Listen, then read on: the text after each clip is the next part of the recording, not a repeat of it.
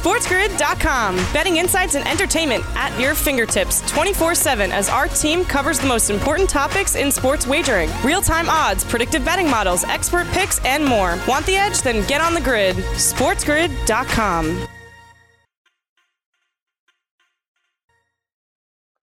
Welcome back, everybody. Hour number 2 of the early line right here on Sports Grid. I'm Dane Martinez. I'm joined, as always, by my main man, Kevin Walsh, as we put the fun in functional sports content, hopefully giving you what you need, all the information, all the insights to have it be a profitable day in the sports world. Kev, let's turn our attention to baseball and see what happened yesterday. And we need to start with Chicago White Sox stud young pitcher Lucas Giolito, who performed last night, the best pitching performance of the year, the first no-hitter of the year, as the White Sox win 4-0. Giolito with 13 Ks as well. Truly a big-time effort from Giolito and the White Sox. And it reminds me, Kev, we have a poll question up today. If you want to engage with the show, you can do so at Spittin' Speeds, at the Kevin Walsh, with our poll at Sports Grid on Twitter. The question, Major League Baseball, what's actually the harder accomplishment? To do what Lucas Giolito did last night and pitch a no-hitter, to hit for the cycle, which almost happened earlier this year, but I think a guy got 2 triples and didn't get the double. Hitting 3 home runs in a game, maybe in this crazy era of 3 true outcomes, that becomes a little bit easier. Or is it stealing home, which in this era of baseball may become a little bit harder because running hasn't happened? If you want to get in on the fun, you could always vote in that poll. But Kev, Giolito did the deed yesterday for the White Sox, who stay in contention after their 4-0 victory. So as this was happening, I started to have a conversation with someone about the Nationals are very lucky to have won the World Series, because if not, we would really talk about some just awful moves by this team. I mean, they traded Giolito, who was the number 1 pitching prospect in baseball, not like in their organization, like in baseball, for Adam Eaton straight up. And like Adam Eaton at the time was a fine player. Like, forget the fact that Adam Eaton got hurt immediately for that team and is like forget all of that. Like, he's just a fine player when they made the move. Like, then you think about the fact that they just let Bryce walk and then they let Randone walk. Like, very lucky that team won a world. Not lucky. I mean, they got the job done. But, like, them winning that World Series saved them from a world of criticism. And that's the thing about Lucas Giolito getting the job done here, is we don't, I mean, personally, because there's been some no-hitters, right? Where you're like, that guy got a no-hitter? Man, that's wild. Who would have thought that? Like, Lucas Giolito, like, you hear people like, oh, Lucas Giolito's first career no-hitter. And I heard that. I'm like, yeah, well, what 3? Like, he's so young. Then you think about it, and you're like, you know what, though? Wouldn't surprise me if I hear Lucas Giolito's second career no-hitter. You know what? Like, because he does have this kind of pedigree, and he's certainly putting it together now. All right, so let me ask you this, Kev, because I agree with you, right? How would you vote on this poll? What's the hardest to do? Pitch a no-hitter, hit for the cycle? Hit 3 homers, 3 bombs in a game, or steal home? Because I know you've been getting your 10,000 steps in, so maybe stealing home. Thank you. Like, it's definitely not the cycle. I mean, the fact like that Buddy just kept running the third, like, I get it, but like, I'm parking it on second, and I got the cycle, right? Yeah. Now, I know Mookie had a 3-run home run game already this year, and like, when you think about it, like, someone has a 3 home run game, you're like, oh, okay, cool. The answer, see, this is like, at the end of the day, it's got to be a no-hitter, because when a no-hitter happens, like, you turn the TV on, you're like, oh, that's amazing. Right. Like, I watched last night, someone actually stole home last night in the game where the Mets were playing the Marlins, as we welcome in our radio audience across the country to the early line right here on the grid, especially those out on the West Coast with the mightier 1090. But I watched someone steal home against the Mets. It wasn't that hard because the Mets are a complete clown show. Like, the guy lobbed the ball back to home, and then the guy ran, and then still was dead to rights. And then the delayed bounced steal, it off the ground. Nice. It was all terrible. So, like, the answer just kind of has to be a no-hitter. You have to get 27 outs. Like, it's very, very hard. Like, stealing home, you can benefit off Jerus Familia and Sanchez behind the plate, not knowing what's going on. All right, fair enough. Well, let's zoom out a little bit. The White Sox get another win, and now the White Sox, after 30 games, Kev, and I mentioned 30 because that is the nominal halfway point of this 60-game season, the White Sox are now 6 games over 500 at 18-12. And I got to tell you something, Kev, we talk about that NL West as having multiple teams that are like above 500, could get a lot of teams into the playoffs. The AL Central is that in the American League. Okay, the White Sox now tie the Cleveland Indians for second place in that division, and the Indians won last night as well behind Shane Bieber and his 10 strikeouts yesterday, Kev, as they beat the Minnesota Twins to close the gap. We now have Minnesota, Chicago, and Cleveland in a dogfight at the top of the AL Central, all within 2 games of each other. Yeah, the nice thing, though, for all of these teams is that they're all going to make the playoffs. We have 7 of the 8 spots in the American League done. Think about that. Now I know people might be like, oh, be careful. You don't know what's going to happen. No, I get that. But, again, we've made this point 1,000 times. I'll make it 1,001. Look at the playoff probability for these teams. If you round up, they're all above 90%. We're talking about the 3 Central teams, A's, Stros, Rays, Yankees. So it's just one of those things that, awesome for the White Sox. They're going to keep pulling this out. But now what really happens is people go, ooh, and they made this point on the broadcast. Giolito, game 1, tough out. That's really what we're talking about here. Yeah.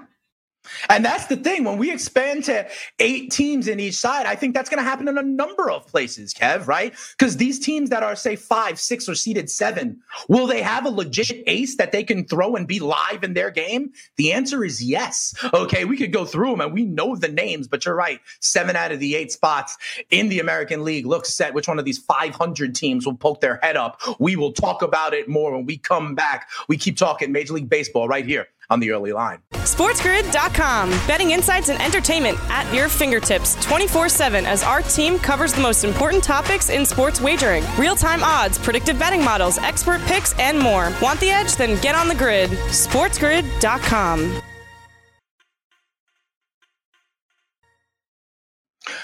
Welcome back in, everybody, right here on the Early Line, giving you the edge on Sports Grid. Kev, what's interesting? We've been looking at the NL West a lot. I think the AL Central is competitive. Over the break, you made an interesting point how the Yankees actually have the fewest amount of games played in the entire American League because they've drawn the short straw. They had that whole series against the Mets, the Subway Series over the weekend, because one Met player and one Met coach tested positive, right? Remember early in the season, that very beginning when there was that Marlins outbreak, the Phillies were kind of affected. And then the Yankees were supposed to play in Philadelphia, so they messed it up. I think they now have to play. And then the game got canceled with rain yesterday. They have to play something now like 35 games in 31 days. So a lot of these teams are having it stack up against each other, but no more than the NL East, right? That is the division because now the Mets have had a pause. About the Marlins pause. And these teams were playing, the Phillies, the Braves. So all of those teams really will have a lot to make up. Before we get into the games, let me ask you something. Is it a benefit or a problem now to have, more games than days with these teams having pauses? What do you think is the risk? Is it starting pitching injuries? Is it hot streaks going cold? Or might it be a good thing because they get hot later on in the season and then keep on rolling? All these teams that have these pauses, is that a help or a hindrance? How are you looking at these teams once they get back into action? Yeah, I mean, I don't see how it really can be positive. I tossed out a couple times the idea of maybe you get a chance to kind of breathe and you get a chance to reset. But the way this season has gone, I mean, look, the injury bug has been real because it's not just a bug, but James Paxton went out there and, pretty much laid into this whole crazy restart that's been provided to them and how much it lends itself to potential injury. So, you look at it for, again, a team like the Miami Marlins or the Phillies that have each only played 25 games, right? And you go, now not only, first of all, we've had players not show up because of COVID, but now we have to go out there. We've got people on less rest. Like, it becomes increasingly difficult, I think, when you start missing games in that way. I think the only way it's good is if you are a team like the Yankees, who kept tossing on a player after every game to the IL. And now, right. You hope the next time you're out there, you've got your Aaron Judges and maybe your DJ LeMahieu's back. Yeah, no, I think that is a good point, and we do expect Aaron Judge to be activated off the IL for the New York Yankees whenever they happen to play another game. Kev, I like watching stuff on Sports Grid. They give you the edge all the time. I was watching FST with Craig Mish and Joe Pisapia yesterday, and Mish kind of made the same exact point. He said he's an insider. He talks to the Marlins. He had an agent on the show, and that's what he's hearing, that literally this start and stop, right? Like, they had a little bit of spring training. Then they rest, in essence, for like 4 months, and then they have a quick ramp up to start the season. Like, that's hard on the body. It is not what these athletes who are creatures of habit and routine are getting into, right? And then for now, a number of teams, Kev, they're starting to play games, and then there's this random pause that they're not used to, from everything from 3 days to almost 3 weeks with teams like Miami. So all the stops and starts make it hard to get into a rhythm, and things like pulls and tears and tweaks and hamstrings and groins are going to happen. But Kev, let's look at the NL East, right? Because we can't make sense of it. It's just like winning percentage, for goodness sakes. But the Miami Marlins are still there above 500. They have won 3 in a row. They did beat the Mets. The Mets are there now as 4 games under 500. But as we have discussed, all you got to do is be near 500 and you are in the playoff chase. The Marlins have won 3 in a row. The Mets have lost 2 in a row. Do those trends continue today? I mean, listen, the Mets are a joke, no? At home, you get swept by the Marlins in a doubleheader? Are you kidding me? Are you kidding me? Do you know how hard it is to lose both games of a doubleheader? Very hard is the answer. Okay? And then at home, what a joke. I mean, this, look, DeGrom's on the mound today. I'm sure he'll pitch great. And I'm sure, they'll probably win the game. Will I ever look to back this team at, well over minus 200 or whatever they're going to be listed at? No, not really all that excited about it. Lay a run and a half. Who trusts them? It's just it's so ridiculous, man. And that's why, you're watching the game. Like, if you're a Mets fan, they just crush your soul. Like, you're just sitting there, like, you have it on in the background. It's 2-0. Like, they didn't score yesterday. They had 2 games. They didn't score. I mean, listen, there are things certainly going wrong for the New York Metropolitans, whether it is injuries, whether it is poor play, whether it is now starting to snowball. These are my boys? What do you mean these are my boys? You love the Mets. You love the Mets. This team stinks. This team stinks. Okay. I mean, I don't know why I love the Mets. I don't know what you're talking about. I am a Yankees fan. You know this. Coming into but that's besides the point. You know it. You love this Mets team. You're like, right. Top 5 in every position. Yeah, and a lot of things have changed. I also snuck out the back door, and you're like, I live in San Diego. Well, no. I was always on the Fathers. I was always on the Fathers. I was high on them. And listen, part of that Mets early idea was the thing that, Cespedes will get through 60 games. Not true. Marcus Stroman is still there as a legitimate number 2. Not true. But I do want to turn our attention to other teams in this NL East, because at the beginning of the season, Kev, another 2 teams that had interesting odds in that division were the Philadelphia Phillies and the Washington Nationals. And they are also under 500, both of them. The Phillies got to win 8-3 yesterday. JT Realmuto goes yard. I want to ask you this, because all you need to do is get to 500, right? And it's not like the Nationals don't have this experience of getting out the gate slow and then maybe getting better. I know they don't have Steven Strasburg anymore, but Phillies, Nationals, right? Today, and moving forward, Kev, which of these teams do you have more confidence can fix it and get back into contention? Because with a good week, anybody can get back into contention. Today, Aaron Nola on the hill for the Phils, and he has been great. Maybe that's part of the reason why, even on the road, the Phillies are minus 110 favorites, minus 104 coming back the other way with Washington. Patrick Corbin on the mound. No, I mean, look, to your point, right? The Phillies felt like an abomination for another 5 games in a row. Then they win 2 in a row, and now they sit in third in the division, and they're like, they got a chance to get. Like, this whole division is just a total mess. Like, as much as I'm ragging on the Mets, like, the whole division's a mess. Like, even the Braves, like, I'm talking to you too, sitting there at 16-12, which is fine, but it's like, you'd be like 2 games up on the Giants, like, if you were in this. Like, I don't care. Right. Like, the whole thing's a mess. I really don't love betting on any of these teams. Like, who do you trust? Who, like, the Phillies are road favorites? No, thank you. But the Nationals, we've talked about why we wanted to fade that team all year. Maybe play over 2 decent offenses, but it's Corbin and Nola. I struggle here, Dane. I struggle here finding a way that I'd like to play this game. For me, the most known quantity in this game, Kev, is Aaron Nola. Right? So for me, I do believe Aaron Nola has been good. So for me, I would try to, like we were saying before, isolate some of the variables. Right? So to me, that's even riding with Nola in a first 5 kind of market where the Phillies are still plus 105. Right? Or a Aaron Nola strikeout prop, potentially, because I remember he is fanning people left and right, right? Or maybe even going under in the total for the first 5. But I would look to back Aaron Nola in a more isolated way, if possible. Does that make sense? I mean, it makes sense. Now, he was pretty bad his last go-around, so maybe he's now kind of going to come back, because before that, he had 3 straight really, really nice performances. Corbin has not been all that excellent in his last couple of outings. He's been fine. Like that 3.99 ERA, about right. Where it's not a 4, about a 4, So, again, like, it's just a game where who wants to trust either of these teams?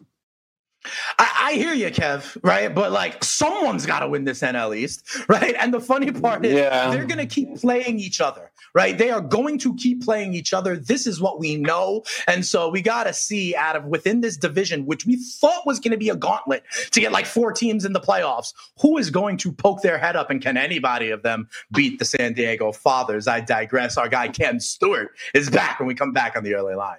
SportsGrid.com. Betting insights and entertainment at your fingertips 24/7 as our team covers the most important topics in sports wagering. Real-time odds, predictive betting models, expert picks, and more. Want the edge? Then get on the grid. SportsGrid.com.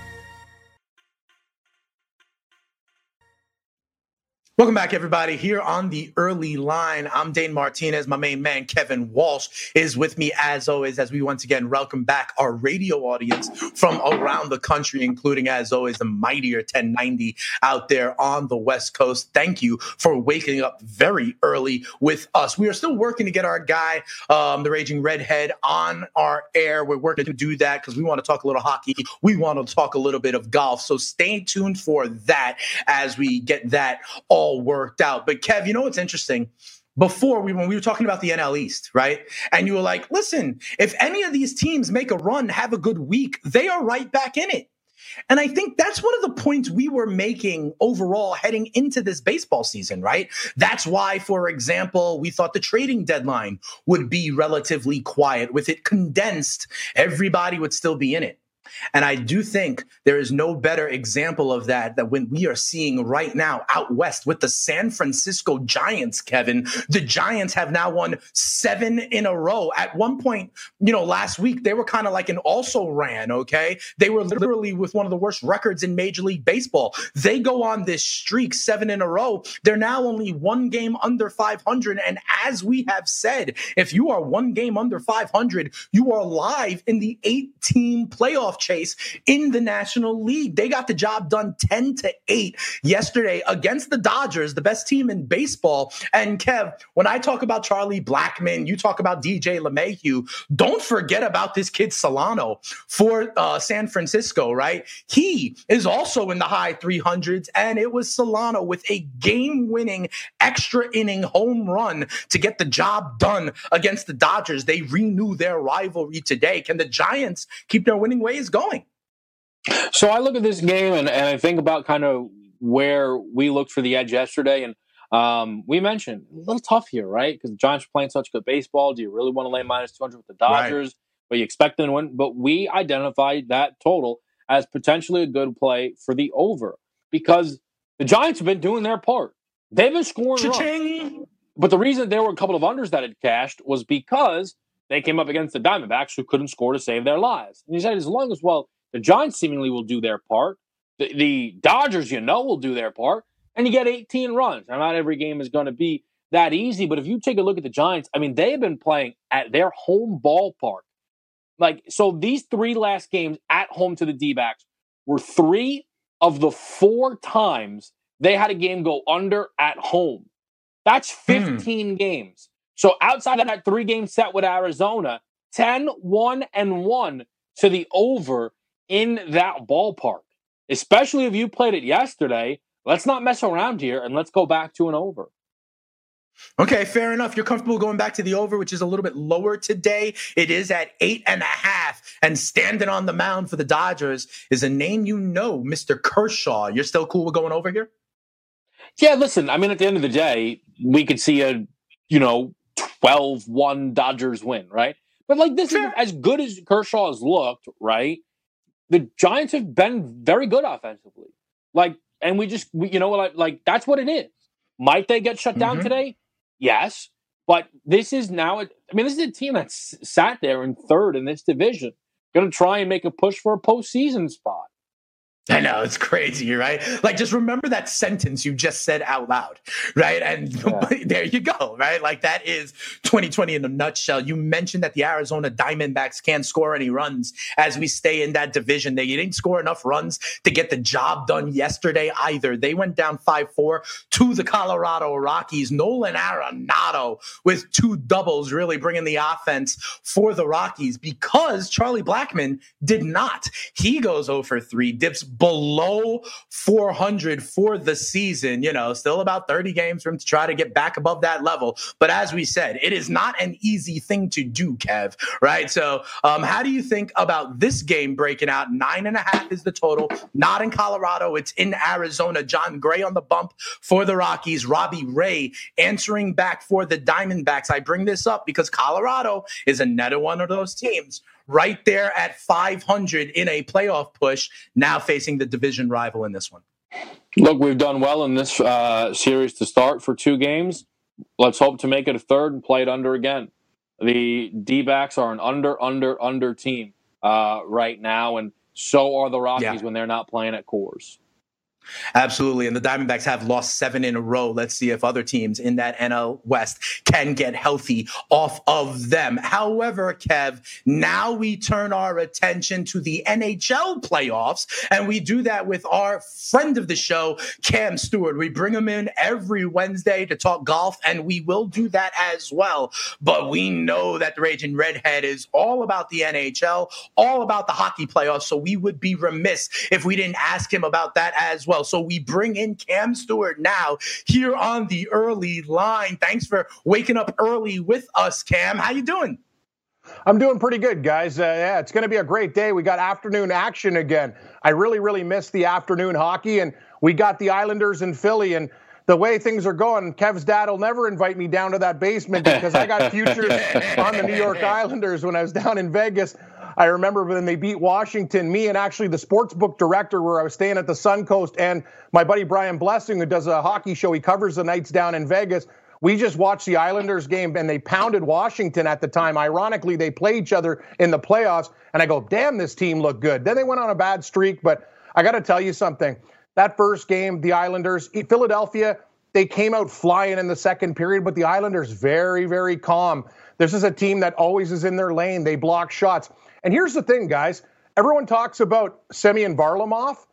Everyone talks about Carter Hart. I want to talk about Semyon Varlamov. The guy has back-to-back shutouts. That is unbelievable. So the Islanders are not getting credit. They used to be the worst defensive team in the league when Barry Trotz came over. When you go from 30th to 1st, you're doing amazing work. This team does. All they need is a little bit of a crack. That's the thing about the New York Islanders, transition play. And I'll tell you, Philadelphia actually played a good game in the second period. They were horrible in the first, dominated the second. Varlamov made the saves. Islanders get that first goal, and I told you, they're like a python, just squeezing the life out of you. They play great with a lead. Hey, Kim, I want to ask you, because I look at the 3 games on the slate today in the NHL, right? And I see Boston and Tampa. But I saw Boston and Tampa yesterday as well. Let me ask you about this. Am I weird? Is it weird here? Because they're all in the bubble. In the NBA, I see them alternating days. We don't have back-to-backs. Is this an anomaly in the NHL playoffs as well? And if so, how does that factor into the way you view this game, whether it be the total or the side? Is it weird that they're playing back-to-back? Dane, I got to tell you something. Not really weird, because even pre-COVID, they'd have 1 day off. Remember when the NBA used to have like 3 days? Hockey for the television schedule and stuff. These guys are basically Vikings with skates on. Like they're animals. I don't know what they do. Or I'll tell you something. If I was ever in big trouble in a bar fight, and me, you, and Kev went out there and somebody got lippy, I'd want an NHLer to have our backs, because these guys, I don't know how they do it. They played an overtime game last night. Let's remember, though, it ended quickly in overtime with Tampa Bay scoring. These guys are going right back at it. I'm going to have to say advantage Tampa Bay. If you look at Tampa Bay in the situation, their star players are a lot younger. Look at Boston's. Marchand, who's playing amazing right now. God, he's brilliant. Bergeron, all these guys. Zdeno Chara, the big giant. All their guys are savvy veterans.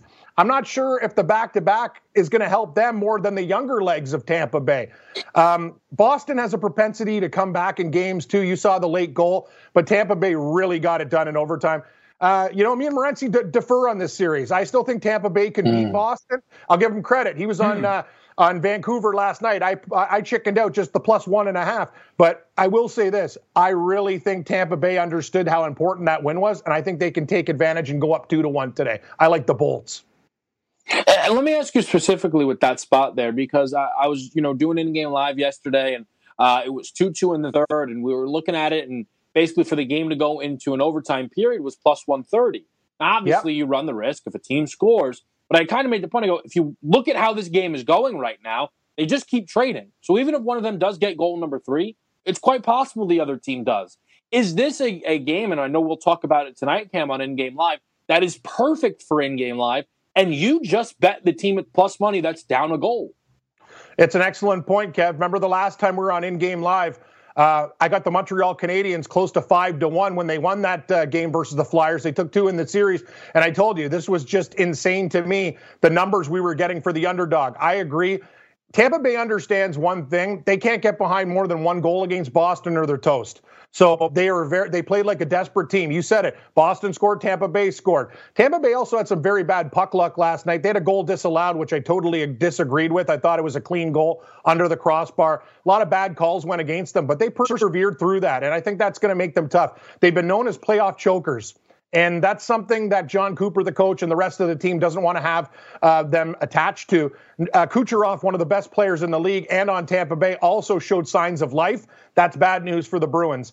I'm not sure what's going to happen with Ryan McDonough on the back end tonight, but if he plays, that's even better for the Bolts. This is a very, very tight series, Kev, so I do agree with that. When a team goes down 1, look to get both teams at plus money, and we could be in that situation tonight. It's going to be a great game. These guys were absolutely killing each other yesterday. Hey, Kim, we only got a minute, so maybe we'll talk a little bit more about this over on the other side of the break. But this last one, Colorado and Dallas, correct me if I'm wrong. Dallas is up 2-0 in the series, but yet I see Colorado as favorites in this game and moving forward. So I want to understand that a little bit better. Tell me why the team that's down 2-0 is still favored. Well, Colorado is the favorite in the series. They're down 2-0. Okay. They lose this game, they're basically done. Let's call desperation. We'll talk even more about it, but I like the Avs tonight. Okay, and thank you for that, because I got to understand this a little bit better, all right? So that's what we will do. We will take a quick break. We got to pay some bills. When we come back, we're going to ask Cam about that also. So would it be different if they were like now down 2-0 and going on the road in a normal situation? Because they're just staying in the bubble. We'll talk that and golf when we come back with the Raging Redhead right here on the early line. That's what we do. Put the fun and functional sports content, giving you the edge. SportsGrid.com. Betting insights and entertainment at your fingertips 24/7 as our team covers the most important topics in sports wagering. Real-time odds, predictive betting models, expert picks, and more. Want the edge? Then get on the grid. SportsGrid.com.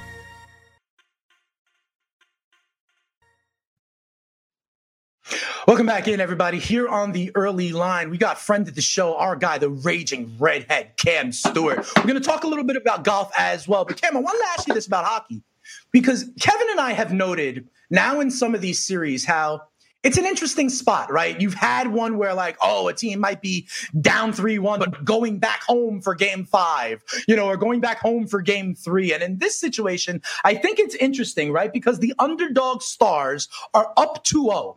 In a normal situation, they'd be going home also, right? And have their fans waving the towels, maybe a boost of energy to try to keep it going, right? And keep your foot on the neck of the favorite, right? This is just in the same old bubble, in the same old hotel rooms, with the same old routine, where maybe the cream will rise to the top and the true talent will come through. Do you think Colorado has a better chance of coming back because these games are in the bubble instead of the normal series and the travel? Actually, Dane, I'm going to take a different approach there. I think Dallas, if they were at home, would be so fired up in the game, up 2-0, and I watch a lot of hockey, it's a detriment to them. It's a detriment because they're going to do something stupid. Play for the crowd, make a mistake, think about, wow, we could be up 3-0 in the bubble. It's less of that. You just go out there and do your thing. As for Colorado, I think they're favored. You look at the numbers because of the goaltending situation. The books might have overreacted a bit. Pavel Francouz is not Grubauer, but he's still a pretty good goalie. What happened in that game 2? Colorado was up 2-0. The Dallas Stars got a 5-on-3, scored 2 goals in 30 seconds, and then they scored 2 more after that while Colorado was still in shell shock mode. Colorado's still a better team, but Dallas, this is the thing about Dallas.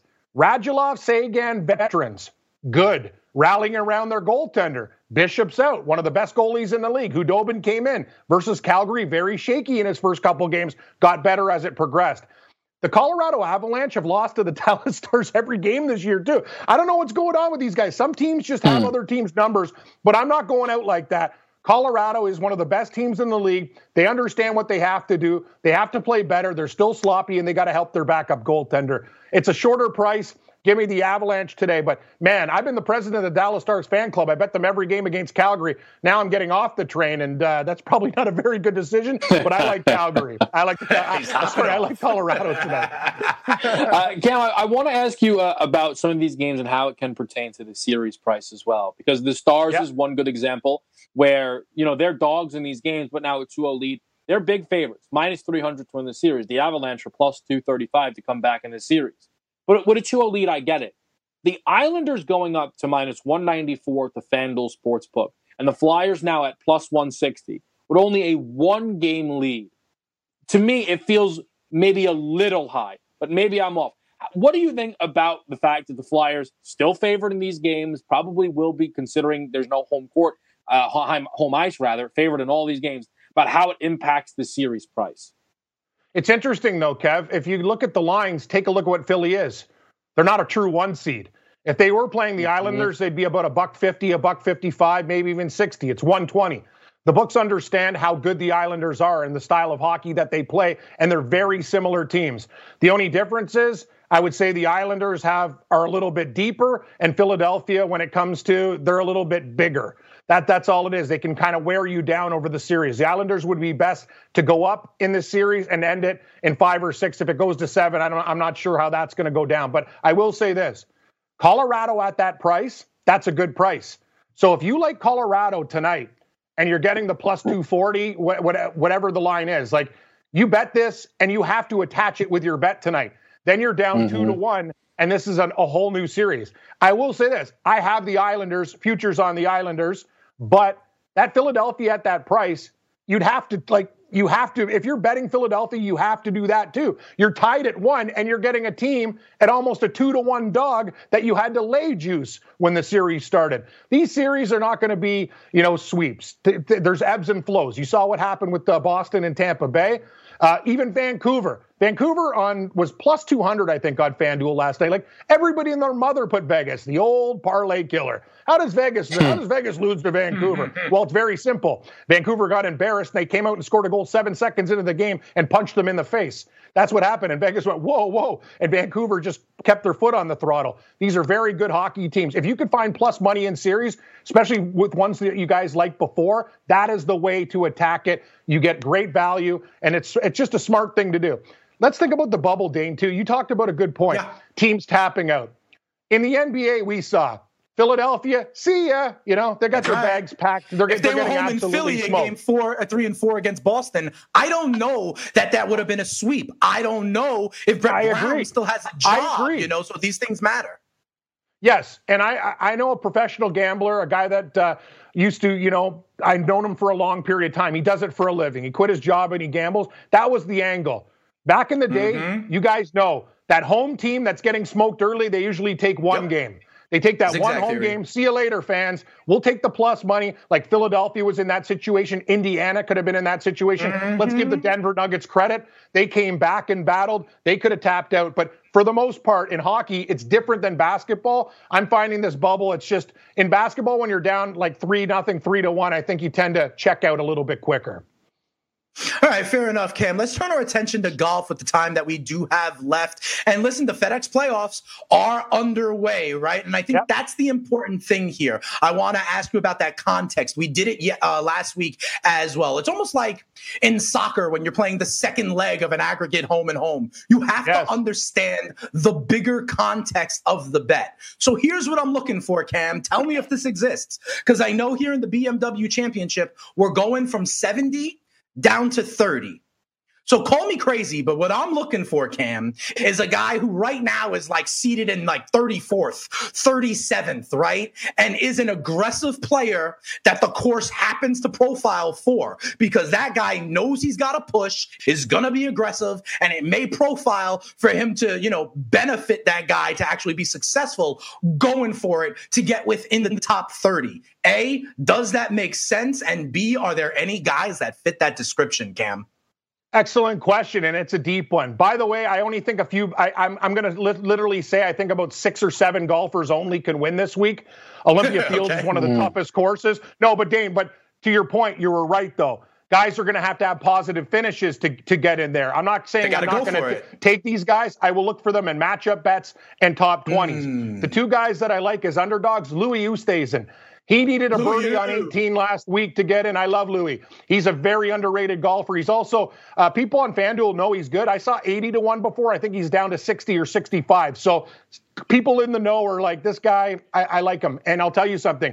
When you get in at 69, he needs another good week to get to the Tour Championship. He's motivated. That's a guy that I like in matchup bets. Not going to say he's going to win, but a top 10 and 20, yes. Alex Noren, another guy that's playing really, really well. He needs a good week. And he's been like top 10. He's been a top 10 machine, but falling under the radar because of the Dustin Johnson story. Dustin Johnson won by 11 strokes last week. That's all the press. You got to look at the guys who need good finishes, can slip in to top 30, get into the Tour Championship at East Lake, and then do some damage. But I will say this, guys, off the top of my head, Rahm, DJ, DeChambeau, Thomas. One of those guys is winning this week. I can't take them. Dustin Johnson is plus 750 on FanDuel. I'll wait for a live line. And my favorite bet this week, I know a lot of people are just automatically going to Dustin for what he did. Jon Rahm has won here as an amateur. He knows Olympia Fields. He's 10-1. He lost his number 1 ranking. He will be motivated. He's my pick this week. If I could take one guy, it's Jon Rahm. He's 10-1, but I'm only betting 3 guys off the top and playing it live. I don't have enough units. It's a 69-man field. Webb Simpson just backed out. Rahm at 10, Berger at 20, and our boy Louis at 60. That's what I'm doing, and I'm looking at Noren and Louis in matchup bets against other turkeys. Let me ask you, Cam, about this top spot here, though. Because of the condensed field, I understand why you're going to wait for the live line.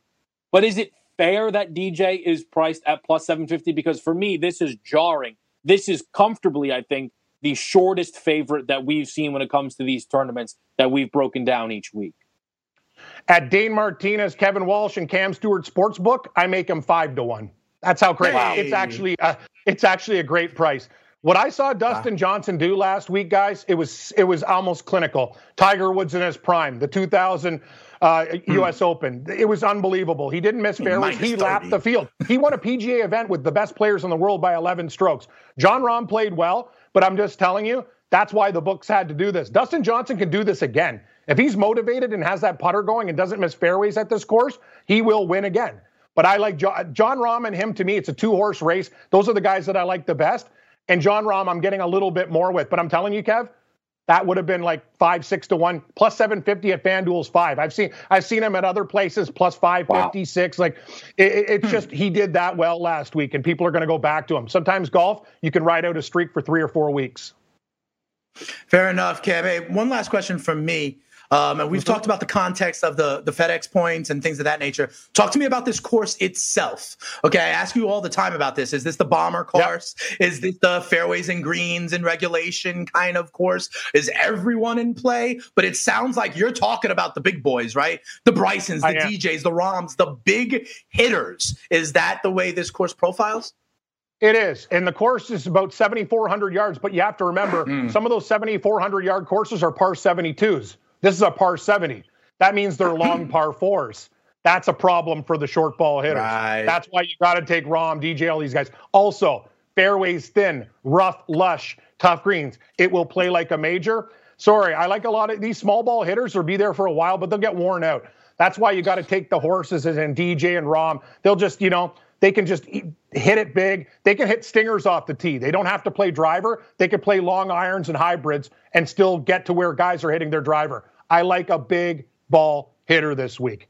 Those are the guys. I'm telling you, Dane, watch out. DJ might do it again. Rahm's my guy, but all big ball hitters and other people like Justin Thomas, and I can't argue with that. Rahm having experience at this course is real interesting for me. Sorry, Kev. No, good. I just want to quickly make sure I ask you, though, Cam, right? Because, sometimes you don't want to, with the shorter odds, with the big favorites. But how do you feel about these guys with the finishing position? I mean, DJ minus 135 for top 10, Rahm minus 105, DeChambeau and JT at plus 125. Are those good bets? Yes, and yes. Those are all guys. Excellent. Kev, I'm going to tell you, I think probably out of that, at worst, you'll go 3-1. That's what I'm feeling. I'm telling you, it's a big boys track. Olympia Fields is a major course playing at the BMW. Some of these other players are going to get overwhelmed. You do have to keep it straight, but you want to be a big ball hitter, a guy who hit it over 300 yards. So all those guys, Kev, I love them. Top 10s. Yeah, the top 20s are going to be too much juice. So yes, top 10s. All right. Well, thanks, Cam. Next week, we're going to be excited to have you back on as well when we're getting into the championship. You're going to need to explain to me how dudes can tee off on Thursday already at -3. So I need you to help me out with that one next week. We'll keep talking to you about the NHL playoffs as they roll along as well. But as always, Cam, thank you for spending a couple of minutes with us here on the early line. Thanks, Dane, and I'll see you, Kevin Walsh, at 8 p.m. That's right. Live after GTD. Have a good one, fellas. Can't wait. Thanks, Cam. I feel like a jilted lover. You guys have your own little inside jokes without me and stuff. I feel bad. Like, I want to be part of the crew as well, but that's okay. Y'all do your thing. Just make sure if you find a locked, stone cold winner, you text your boy at the same time so I can get down. But of course, thank you to Cam. We love having in the Raging Redhead. He's been helping us with hockey and with golf. We got a lot of stuff going on. Remember, don't forget also to vote on our poll about the kind of hardest accomplishment in Major League Baseball after Lucas Giolito had the first no-hitter of the condensed season last night, along with a great strikeout outing. Hopefully you had him in DFS yesterday. We tie a nice, neat little bow on this episode of The Early Line when we come right back after this. SportsGrid.com. Betting insights and entertainment at your fingertips 24/7 as our team covers the most important topics in sports wagering. Real-time odds, predictive betting models, expert picks, and more. Want the edge? Then get on the grid. SportsGrid.com. Welcome back in, everybody, right here on the Early Line, where we give you the edge, as does every show on the Sports Grid Network. And up after us is the morning after. And so we are lucky to be joined by our homegirl, Ariel Epstein. And Ariel, I got to ask you something. I know you are all over Shane Bieber. By the way, he went over his strikeout prop yesterday. You could have bet that one as well. But not to be outdone, Lucas Giolito with 13 strikeouts and the first no-hitter of this condensed season. Like, I didn't think anybody was going to pitch a no-hitter because I didn't think anybody was going to go more than 5 innings based on the ways the managers were talking going into the season. But I want to ask you our poll question that we have up right now. Which do you think is the harder accomplishment in Major League Baseball?